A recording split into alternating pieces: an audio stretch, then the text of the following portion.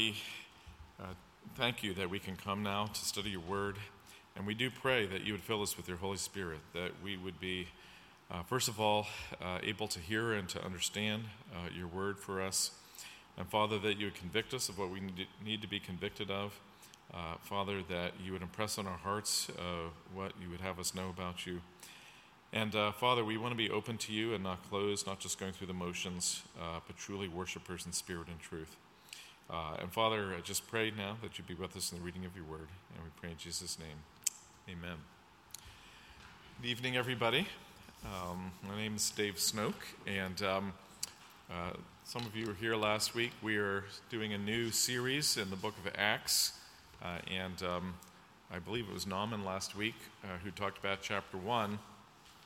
And so I'm starting in on chapter 2. It's too long to really do adequately in 1 week, so next week we'll finish it out. But I'll be starting in. And I have to say, it's kind of fun in a way. This is a really famous chapter of Scripture.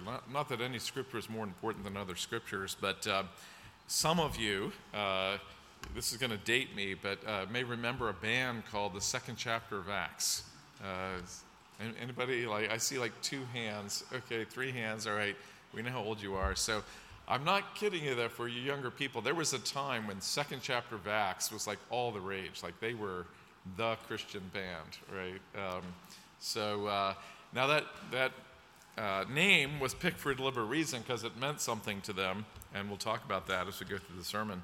The other thing that comes to me in looking at this passage is when we lived in Germany, and there was the holiday of Pentecost. Now, Pentecost is in the standard Christian calendar of European churches, so it's in our calendar too, and actually in our church we note the day of Pentecost, and if you've been around long enough, you know that we have people pray in foreign languages on the day of Pentecost in our church, real foreign languages.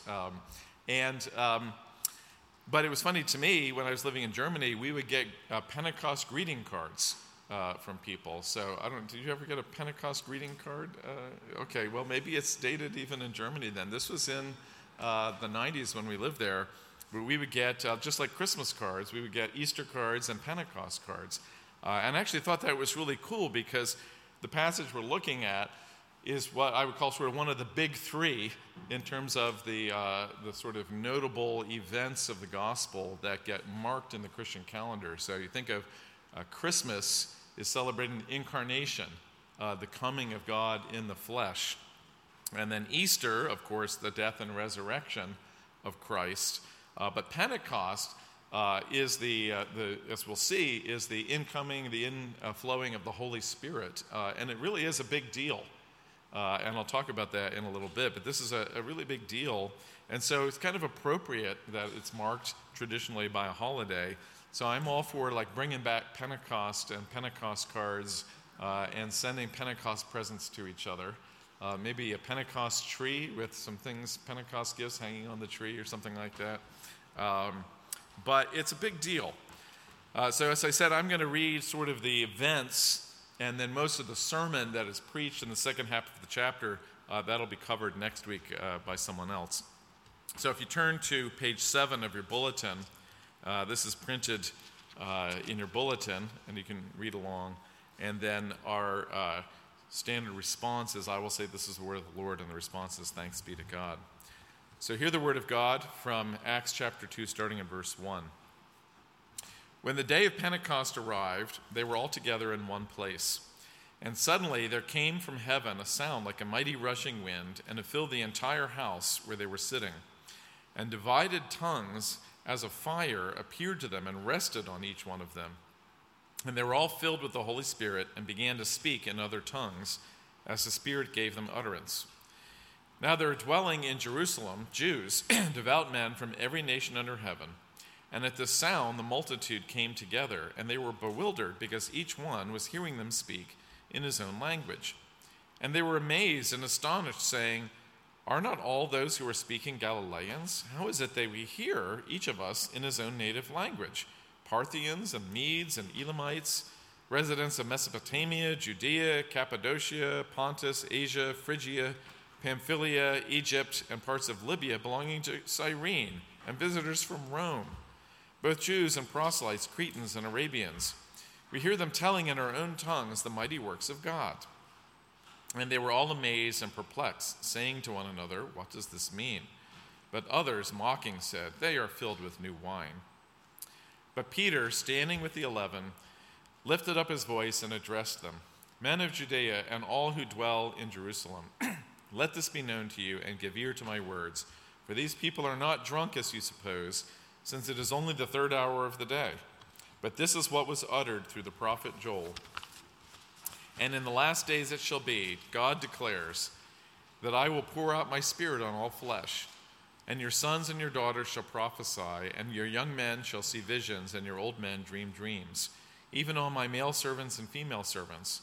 In those days I will pour out my spirit, and they shall prophesy." This is the word of the Lord.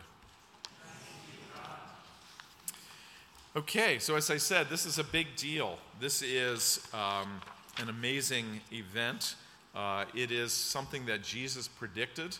If you go back to the Gospel of John, I'll just read a few sections of John. In chapter 14, this is Jesus speaking. He says, "I will ask the Father, and he will give you another helper to be with you, even the Spirit of truth, whom the world cannot receive. You know him, for he dwells with you and will be in you." And then in John chapter 16, jumping down there, he says, "It is to your advantage I go away, for if I do not go away, the helper will not come to you. But if I go, I will send him to you, and when he comes, he will convict the world concerning sin and righteousness and judgment." And so this is an event prophesied by Jesus, and he essentially says there's an ordering that I'm going to go away, wait for the Holy Spirit, and then this event is going to happen when the Holy Spirit comes. So much that could be said about this, about what is going on with the filling of the Spirit and so on. I'm just going to give you a little bit of background before I go into any kind of application. So first of all, this is on the day of Pentecost. The word pent in there means 50, and so this is on a Jewish holiday. That's one reason why there were so many people there. 50 days after Passover, which for us would be 50 days after Easter. And the day of Pentecost, the Feast of Pentecost, was sometimes called the Feast of First Fruits. So they were supposed to count off 7 weeks, 7 sevens, and then they were supposed to bring, at this point, if you remember, Passover is kind of in the spring, so 50 days later puts you sort of in the middle of the summer, and then you're supposed to bring the first fruits, a representative sample of your harvest, the first crops that have come in, and present them at the temple. And so there's this holiday in the law of Moses which is commanded to them for that. Now, so why is it significant that this event happens on that day? Well, think about, in a sense, this is the bursting into the world of the Holy Spirit and the church expanding throughout the world. So that it's very significant that they're speaking all these different languages, because one of the things that Jesus has been talking about has been the expansion of the kingdom throughout the whole world. And he's talked about the gospel going to all the nations, and when he left, one of the final things he said was, "Go into all the nations and teaching them all that I have said to you." And yet there was sort of a waiting period for that event to start. So in a lot of ways, you could say this harvest that's happening here, all these Jewish people from all different nations, is like the first bursting in of this new era, and you could say this new harvest. There's going to be a harvest of people who are coming into the church. So one way to think about that is to say it's not the case that the Holy Spirit wasn't in the world before this. Right? The Holy Spirit was in the world, in the believers throughout all of the past time. And just to point at that, Psalm 51, which we read for a prayer confession, is the psalmist saying, "God, you've given me your Holy Spirit." So it's not as though the Holy Spirit had never been around. But we can say it's sort of the contrast between a seed form and the bursting out into a harvest. So if Israel is the seed, then now the gospel is going to go to the Gentiles all around the world. And that's one reason why many of us of different ethnicities are in this room right now, because the gospel burst out of Israel. And so the Holy Spirit was there in Israel, and yet there is a pouring out. There is an expansion. There is a harvest which is happening, and the gospel is now going to go throughout the whole world instead of be localized just in Israel in one place. And so this is a feast of first fruits. It's the beginning of the harvest. It's the beginning of the nations coming in. And interestingly, this is all with Jews from different nations. But then in Acts chapter 10, we have a reprise where almost the exact same thing happens, but in this case now with Gentiles from all different nations. And so I'm not going to read the story, but if you were to turn to chapter 10, you would see that almost the exact same sequence of events happens where the Holy Spirit falls on them, it says, and then they all start speaking in different languages and extolling God, and a very similar event happens. And now you see the gospel spreading even further, going out to the nations. And so that sort of just puts the context for all of this. The other thing I have to say, as sort of a background, I'm actually not going to dwell on this to a great degree. It's really clear from this passage that we're talking about foreign languages, right? That these are actual languages that people spoke. And I put in the quote in the front of the bulletin, a quote from Calvin. The whole point of the miracle is to expand and increase communication. So you could say the prior state was that there's sort of a veil over the eyes of the nations, so that the gospel was restricted to Israel in the Middle East, and that with the outpouring of the Holy Spirit, it's like the veil is torn away, and those who lived in darkness now see a great light, and they hear the gospel in their own language. So there is an increase of communication. There's an increase of the work of the Holy Spirit to open people's eyes and open their ears so that they actually can hear and see the truth that God has for them. And so it's not a miracle of obscurity. It's a miracle of communication. It's a miracle of expansion, of making things more clear, not making them less clear. Now, that may seem obvious if you are just looking at this passage for the first time. If you grew up in certain types of churches, some people would interpret the speaking in tongues as actually an obscure language that nobody can understand, and would say this is some kind of language of angels. And if you compare this passage to 1 Corinthians 14, very similar language, talking about people speaking in tongues. And essentially, up until around the year 1900, everybody in the church worldwide, everywhere, assumed that when the Bible in the New Testament talks about tongues, it's talking about foreign languages. That's literally what that word tongue means. It's the Greek word for a language, a foreign language. Now, as I said, I don't want to go into huge detail about this idea of sort of many modern churches talking about speaking in tongues, but just sort of the history of it is that around the year 1900, there was something called the Azusa Street Revival, and people started, as an outside observer, would say they were babbling in languages that didn't make any sense. And there's a whole theology attached with that. They would say they're actually speaking the languages of angels and so on. Q&A after the service, if you want to grill me more on this, my views of this. So maybe you've grown up in a church where that was assumed, and you're sort of surprised that I'm questioning that interpretation. But I would say that whole approach actually comes in the context of a view of the Holy Spirit himself. The general assumption is that being in the Spirit means being overcome by emotion. And so in some of the same churches which speak in tongues, you will also have more recently roaring like a lion. They'll call this the Lion of Judah. You have laughing in the Spirit, laughing out loud in the church. Older type Pentecostal churches, there's being slain in the Spirit where you fall over. I see some of you nodding up. Yeah, I've been there. I've been at a church like that. Where you actually, your body, you fall down on the ground and start rolling around. which is where the term holy rollers came from, if you have ever heard that term. So without commenting on the validity of those things, I would say sort of the overriding assumption is that to be filled with the Spirit means to be filled with emotion to the point that your brain is kind of disengaged and that you're sort of swept away by emotion. And so a lot of us, if I was to make a poll maybe even of this room, if I said, what does it mean to be filled with the Spirit? I bet a significant number of us would assume, maybe haven't ever thought about it explicitly, that it means to be inflamed with emotion, to be filled with all kinds of emotion. That's what it means to be filled with the Spirit.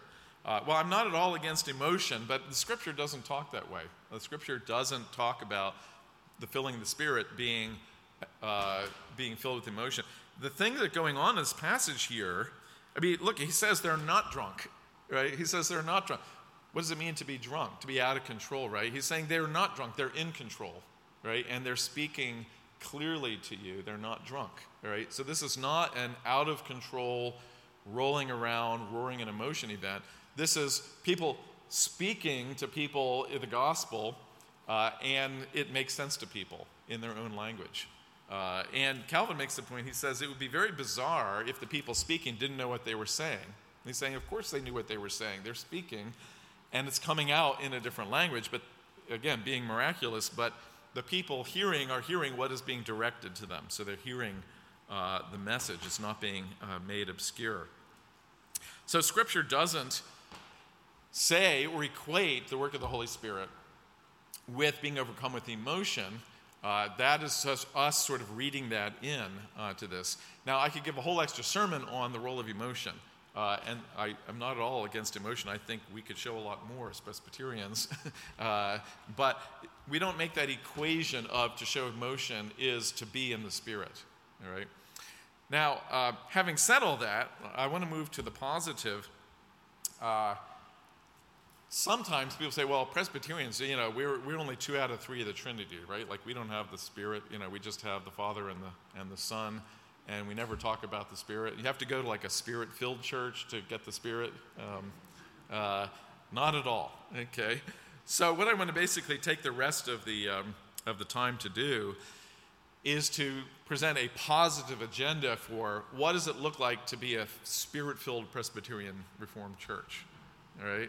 Okay, so I'm going to advocate for you to be Spirit-filled, and I'm saying it doesn't look like that, but I would say it's a tragic mistake if we think that we don't need to think about the Holy Spirit, and to think that, well, one person of the Trinity can just be kind of ignored, right? That's not, far be it from us to say the one whole person of the Trinity should just sort of not even be in our language, right? So I want you all to go home feeling like I want to ask the Spirit to make me Spirit-filled, all right? Now, don't equate that to certain things, right? We don't necessarily want people rolling in the aisles, but it should be something that is an active thing that you say, I want to be Spirit-filled as a good Presbyterian, all right? All right, so a little bit of this is actually stuff we talked about in Agora just a few weeks ago. We've been going through the theology of the Trinity. So some of these will be very short points, but just to sort of make sure we're all on the same page. So first of all, the Holy Spirit is always a He. He is a person, right? So when we talk about the Trinity, we talk about Father, Son, and Holy Spirit. Each of them are persons with personality, right? It's very important because I can't tell you how many times I've heard people who have been Christians for 20 years who will talk about the Holy Spirit as an it. Sort of like a fluid that's going to be poured into you, or maybe like the Force of Star Wars, where it's just sort of like this current of water or something like that. No, He is always in Scripture referred to as a He, i.e., He fellowships with the Father and the Son, Father, Son, Holy Spirit, and He has and is He has a personality. He is a person. All right. One kind of important thing that means is that He has a will of His own. And in John chapter 3, Jesus says He does what He wants to do, all right? And you can't force Him to do stuff by adopting a certain set of procedures to sort of make the Spirit flow, right? That it says the Spirit does what he will. As the wind blows where it will, so the Spirit does what he wants to do. He is a person with a will, and you can't force him to do something by opening a valve, right? He is a person with a will, and we should interact with him that way. So we have to be very careful not to think that being filled with the Spirit is like doing a certain type of rain dance to invoke him, to make him do stuff, right? We pray to him and we ask him to come into our lives, but we don't manipulate him or control him. All right, so that's just sort of a straight point.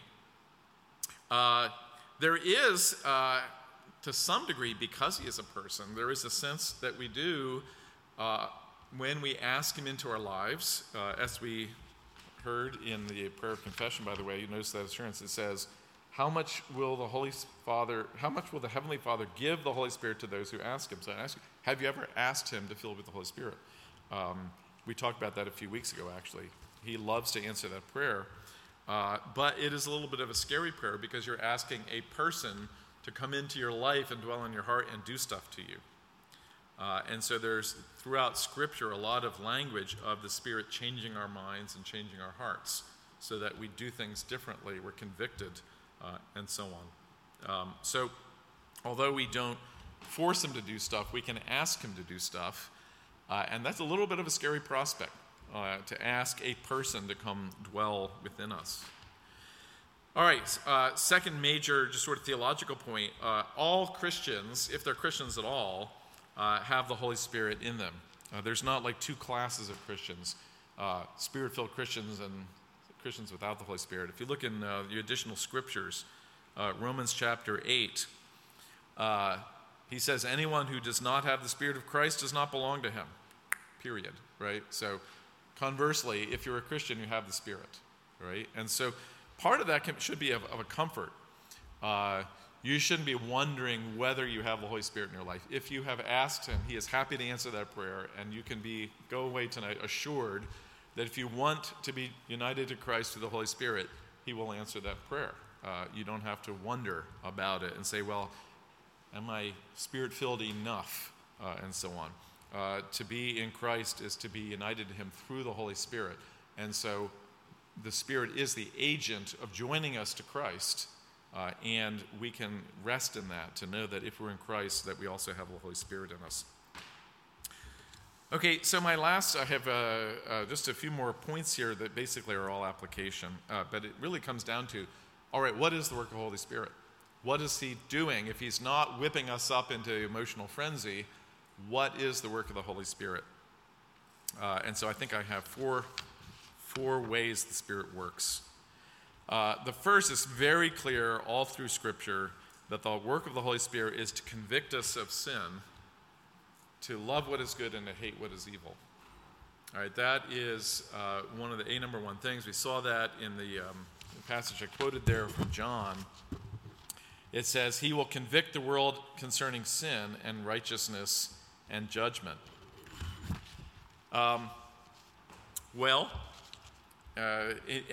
in the passage of Acts chapter 2 that we didn't read, which we'll presumably go to next week, it ends with saying, and they were all cut to the heart, right? After Peter preached this sermon and this event happened, the immediate effect of the Holy Spirit was the people listening were cut to the heart and convicted of sin, right?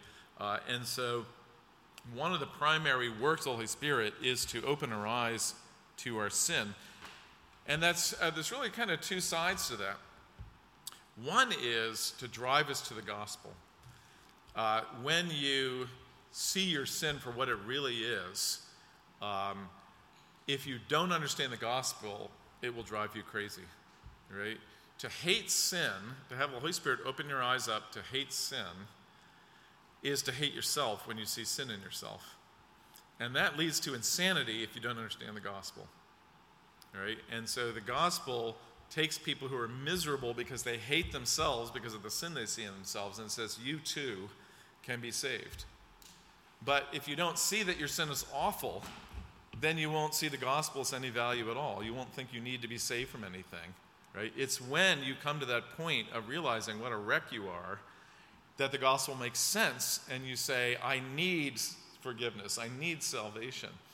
So the first step of salvation is when the Spirit makes you hate sin, and that leads immediately to hating what you see in yourself. And if you haven't come to Christ, that's a miserable place to be, right?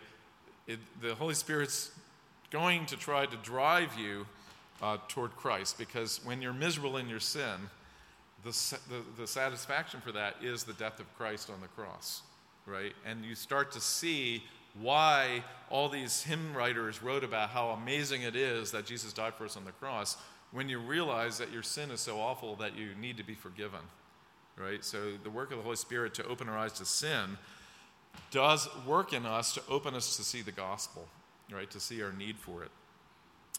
The second side of that, though, is when we actually love what is good and hate what is evil, then it drives us to actual change. And so that's always coupled with this term of repentance in the Bible, that we hate what we're doing, so we want to stop it, right? And so he drives us to repentance. Now, in the Hebrews passage that we read earlier in the call to confession, there was the language of the Holy Spirit writing the law on our hearts. And there's this whole transition in which we say we are no longer under Moses, but we now live in the new covenant. And one of the distinctions of the new covenant is that we are not just going by the letter of the law, but we're going by the work of the Holy Spirit on our hearts, right? Now, that's a double-edged sword, because on the one hand, it means, well, I don't have to be completely caught up in the details of the law of Moses and trying to make myself into an Old Testament Jew. On the other hand, it means when the Spirit is prodding you that that's just not right, you need to listen, right? That you can't say, well, it's technically not forbidden by the law of Moses, so it must be okay. You know, when the Holy Spirit writes the law in your heart, it's not a lowering of the bar, it's a raising of the bar. It's saying, you can't just say, oh, because it's not in Moses, therefore I don't have to worry about it. You're saying, actually, he's really convicting me. I really shouldn't do that, even if I can't find technically why it's wrong, right? And so we, as we come to God, we are open to the prodding of the Holy Spirit. So as way of application, then, let me say, to be Spirit-filled in regard to conviction of sin is in one sense to not run from that awareness of sin, but rather run to the cross. Instead of denying that we ever do anything wrong, to say, I'm convicted by my sin and be driven to the cross. But the other side is to listen to the Holy Spirit, not grieve the Spirit, and let him convict you to change your ways and to do things differently, even when you can't find a technical reason to do it.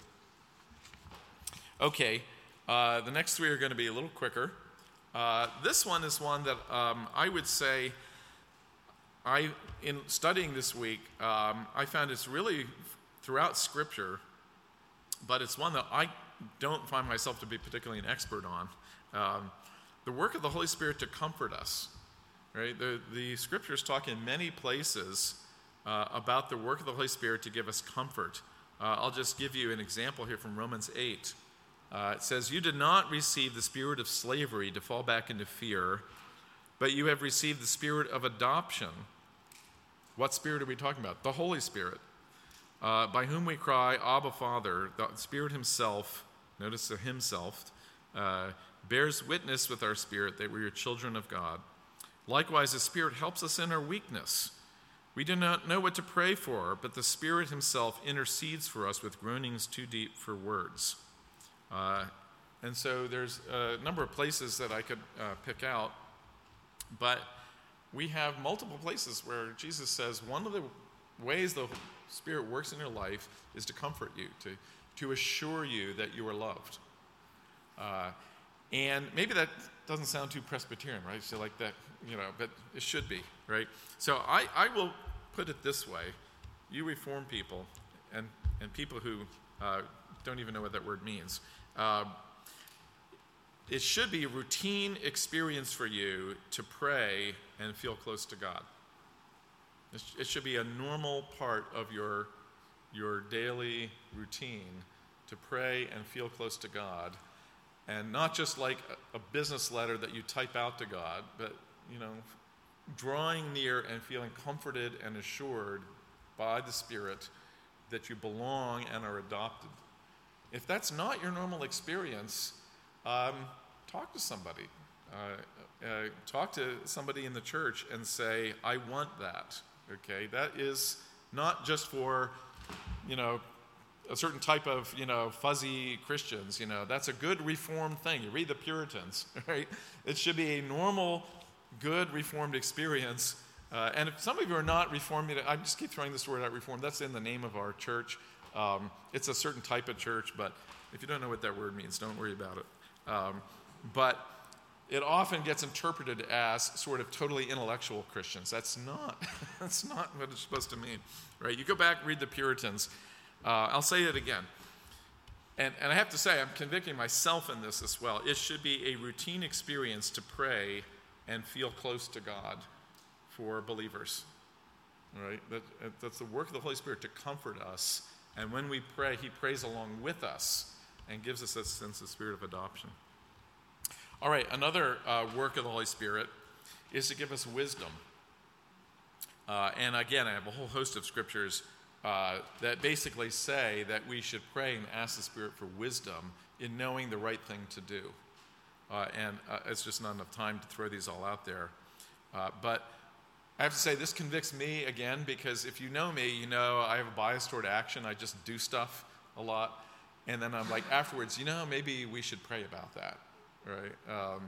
But I'm getting convicted that we should be, in advance, praying to the Spirit for wisdom before we rush out and act, right? And so much of the Bible, Old Testament, New Testament, Deuteronomy 34 calls him the Spirit of wisdom, right? The Holy Spirit is there to give us wisdom. And wisdom is different from knowledge. Wisdom is knowing what to do, right? Knowledge is just knowing, right? But wisdom is knowing what to do. And oftentimes we struggle with knowing what to do. And the Bible says God loves to give us his spirit of wisdom. And finally, the work of the Holy Spirit is to give us boldness. I'll read, Romans 8 I already read. You did not receive a spirit of slavery, but you have received the spirit of adoption. And then in 1 Timothy, for this reason I remind you to fan into flame the gift of God which is in you. For God gave us a spirit not of fear, but of power and love and self-control. So it says God did not give us a spirit of fear, but of power and love and self-control. So let me take the not out there and put it grammatically. God gave us the Holy Spirit of power and love and self-control, right? He's saying the Spirit that you have, which is the Holy Spirit, is not a spirit of fear. He is a spirit of love and power and self-control. And so the Spirit drives us. Now, why is that connected? Because when we have faith in God, we say, what do I have to fear, right? As he brings us to really have faith in him, he brings us to rest in him and to be comfortable to say, I have nothing really to fear, because even if I was to die, God would take me to heaven. Now, in Acts chapter 4, it talks about another experience of the Holy Spirit. It says, they were all filled with the Holy Spirit and continued to speak the word of God with boldness, right? So this is maybe the connection to irrationality. I started out talking about how many people associate the Holy Spirit with irrationality and just being overcome with emotion.